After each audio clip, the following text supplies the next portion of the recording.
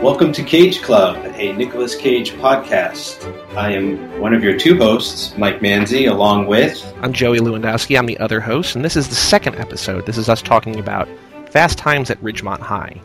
And if you heard the first episode that we did, there is a little bit of a change. We were going to do like one episode per week, but we think that, we're just going to do an episode a movie, and so some episodes might be like 10 minutes long, and some might be an hour long. It's all going to depend on how much he's in the movie. Like this one, for instance, It's weird that it's the second one that we're doing because, as far as I could tell, he's in 4 shots. Does that sound right? He's in about 4 shots. I got one line out of him, too. Oh, what was the line? I don't know if I heard the line. Yeah, I had to go back and put on the subtitles, but it's when Brad is pulling into the school parking lot on the first day of school. Yep. Nick jumps up and he says, "The cruising vessel." I gotta go back and rewatch that because he's in the opening. He tapes the "I'm a homo" sign to somebody's back. Oh, that was him. That was him, and that's really amazing how far the world has come in 30 years. That that's not even a joke anymore. Right. But back then, that's so 80s. And that supplanted the "kick me" sign. They went right from "kick me" to that. These are the cool guys. Those are the nerds. Here we go. We're hitting the ground running. Lines are drawn. But what's crazy about that is that I was watching it and I looked away, and then I turned back and I said to my sister, "Hey, keep an eye out for Nick Cage." And she said, "He was just on TV." And I said, no. And I rewound it, and sure enough, there he was. So, literally, in the first episode, you said, blink and you'll miss him. Right. I didn't blink, but I looked down for 4 seconds, and I looked up, and he was gone, which is crazy. And that's sort of what he is the whole movie. What shot was that? Do you remember what shot that was? That was the one, taping the sign to the kid's back. So it's in the first 5 minutes of the movie. Okay, because I also believe he's in a shot where he's putting mayonnaise on a burger bun, and I missed that the first time. So is that him? At one point in the movie, so he's just credited as Brad's bud. Yeah. And I don't even think he's in the credits. I looked in the credits. I didn't see his name in the credits. Right, me neither.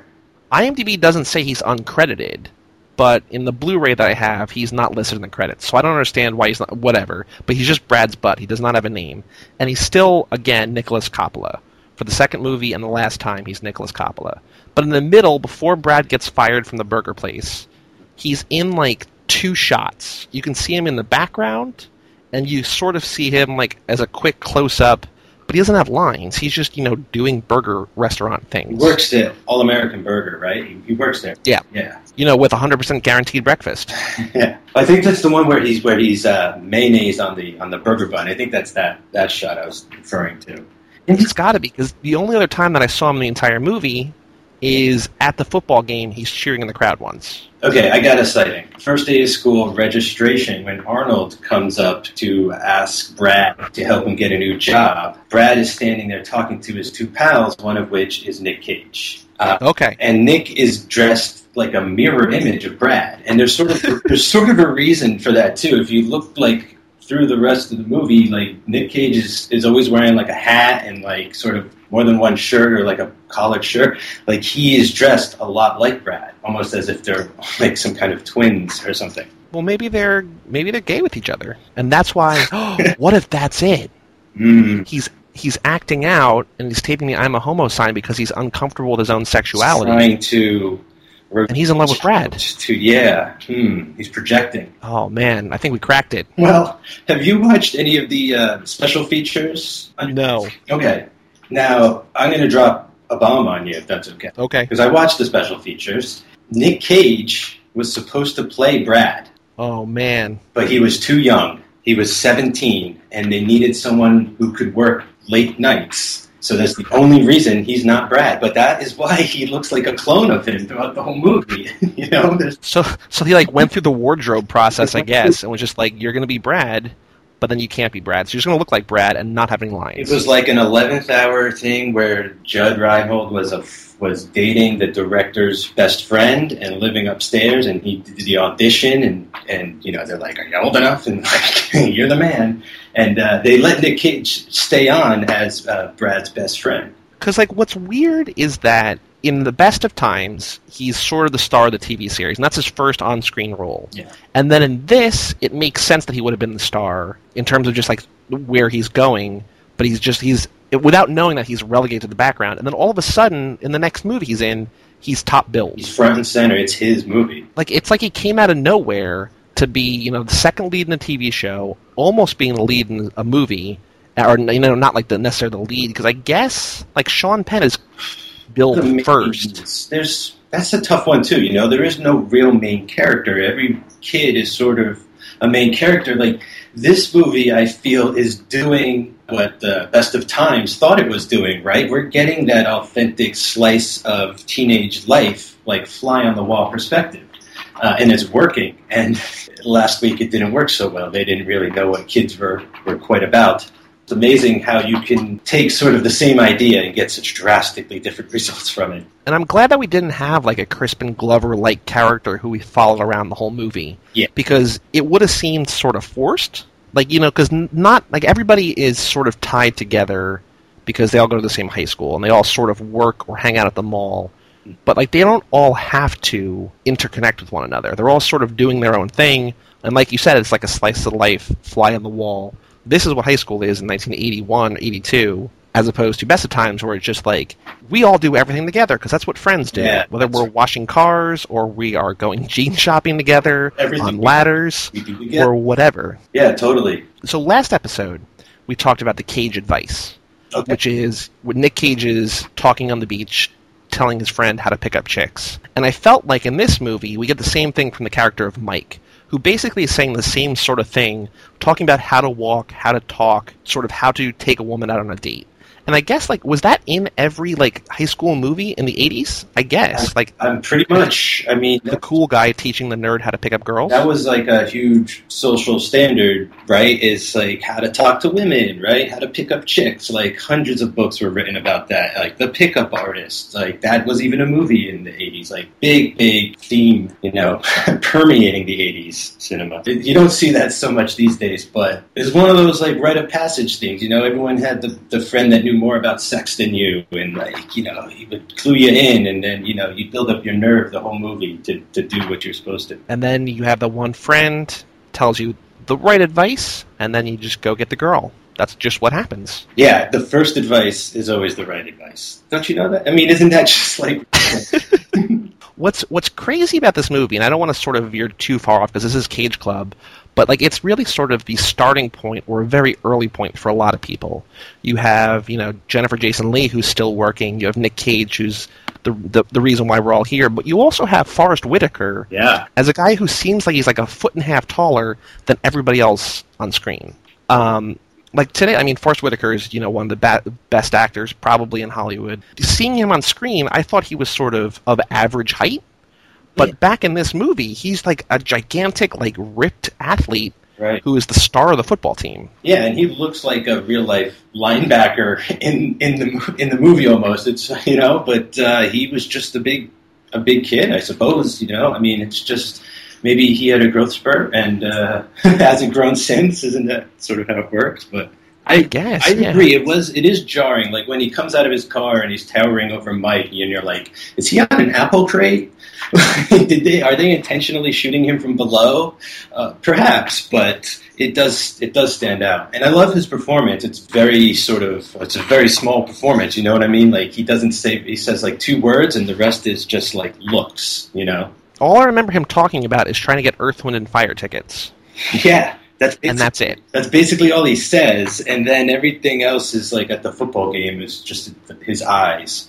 Yeah, and then Spicoli trashes his car, which he loves, and then they blame it on the other team, and then he just dominates the football game, and they win 42-0. And that's pretty much the character arc for Forrest Whitaker's character. But I love it that, unlike the Best of Times, like, there are tons of character arcs in this, Like, even though we cut away from people, like, even, like you said, Forrest Whitaker, he's a minor character, but, like, he has, like, this... Like his car has an arc, It's a joke that they set up from the beginning, and then they pay it off really well, and it shows growth in that particular character. Like, that's very interesting. That's why this movie is a good movie. I really wonder if The Best of Times was like a TV movie instead of a pilot, and it was an hour and a half long, if there would have been any kind of payoff. I don't think that there was, because as we talked about last time, the writing is just so bad. Yeah, it just seemed like this disconnected, never-ending, craziness, right? Like, even at the end, he's like, come back for more craziness next time. And it's like, there's nothing they're never going to accomplish anything. But yeah, could you imagine if they made a show out of this movie? Like, it is the perfect template for like a sitcom, Fast Times the show. Exactly. You could even do it today. Like, it would probably be more interesting if you did something like that today in a modern American high school. I've been out of high school for so long, I'd probably watch it. Yeah, because all the characters, like, even like, they're just like Bastard Times.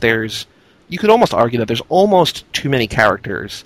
But the difference here is that, like, who everybody is, what their relationships with each other are, why they're doing what they're doing. It really just comes down to, like, this is a good movie, and Best of Times is not good. It's just, that's the main difference. Yeah, and, like, Cameron Crowe, right? Like, this guy is, like, a really great writer. So, like, that helped a lot, too.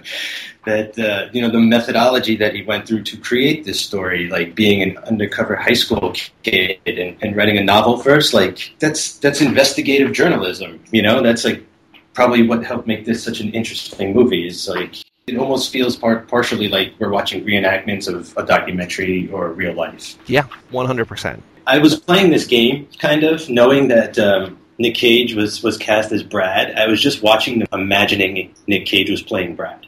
So I was just picturing him, like, masturbating in the bathroom and getting caught. And, like, what if it was, what if he was the guy at the end that thwarts the robbery? You know what I mean? Like, it was just, like, it would have been so amazing to have that alternate version cut of this film. Yeah, it's sort of sad that he wasn't the star, but I mean, again, just sort of like the Best of Times, like, if that got picked up, who knows where he would have been. If he was actually the star of this, who knows what would have happened. I mean, the career that he has is because he wasn't the star of this. Maybe. I don't know. He would have been locked in a bank vault in Gremlins next year, like Judd Reinhold was. But then exactly. He running next to Eddie Murphy in Beverly Hills Cop. Imagine that, like Judd Reinhold. Ooh.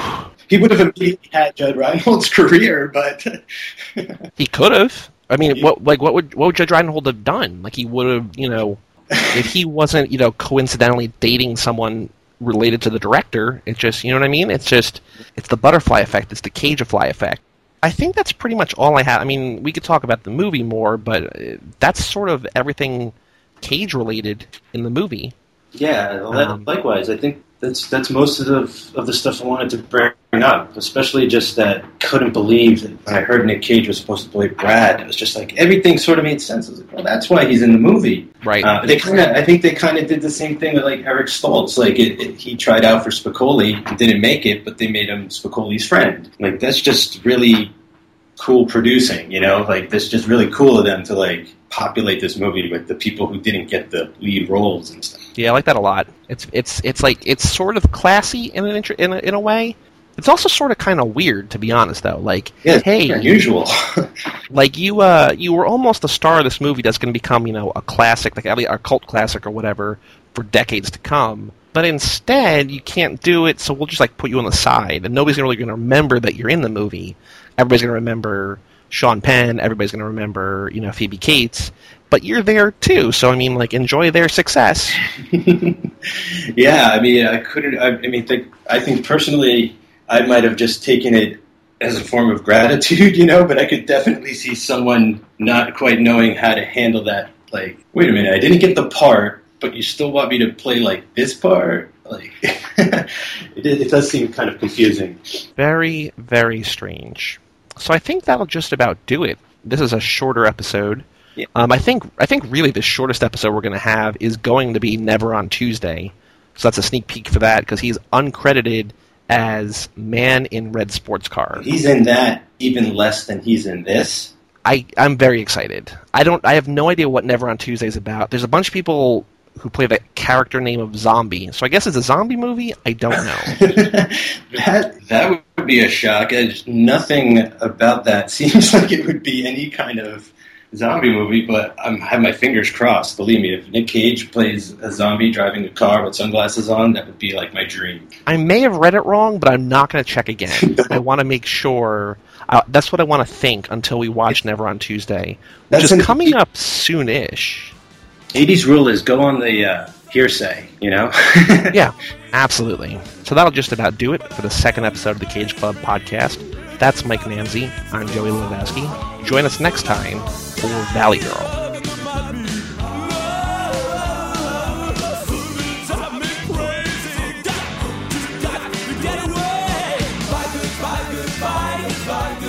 Goodbye.